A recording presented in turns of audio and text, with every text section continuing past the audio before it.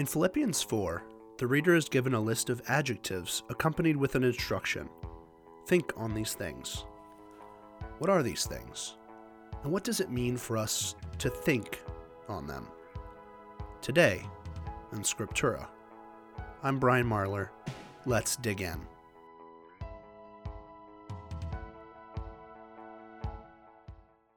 Philippians 4:8 says this, "Finally, brethren, whatsoever things are true, whatsoever things are honest, whatsoever things are just, whatsoever things are pure, whatsoever things are lovely, whatsoever things are of good report, if there be any virtue and if there be any praise, think on these things." Truth, honesty, justice, purity, loveliness, good report, virtuous, worthy of praise. All of these describe something that is intrinsically good.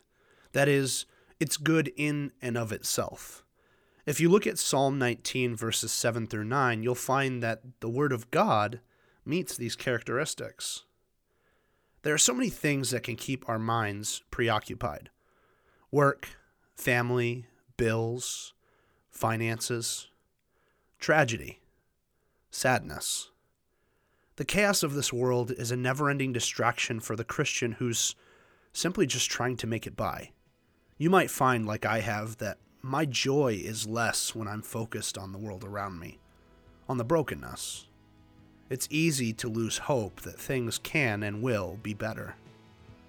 That's why Paul urges the Corinthians in 2 Corinthians 10:5 to take their thoughts captive, literally filtering them to make sure that their mind is also in subjection to Christ. How do you even do that? Looking back here at Philippians, it's by focusing our attention on the good things, on the pure things, on the honest and just things.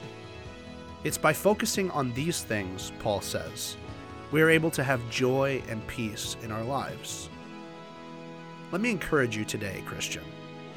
Choose joy. Think on these things. See you next time.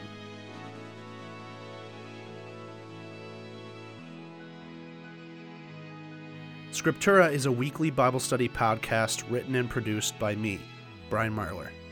You can follow along on Twitter at ScripturaPod. A special thanks to David Devereaux of Tin Can Audio for the music used in this episode. Thank you for listening.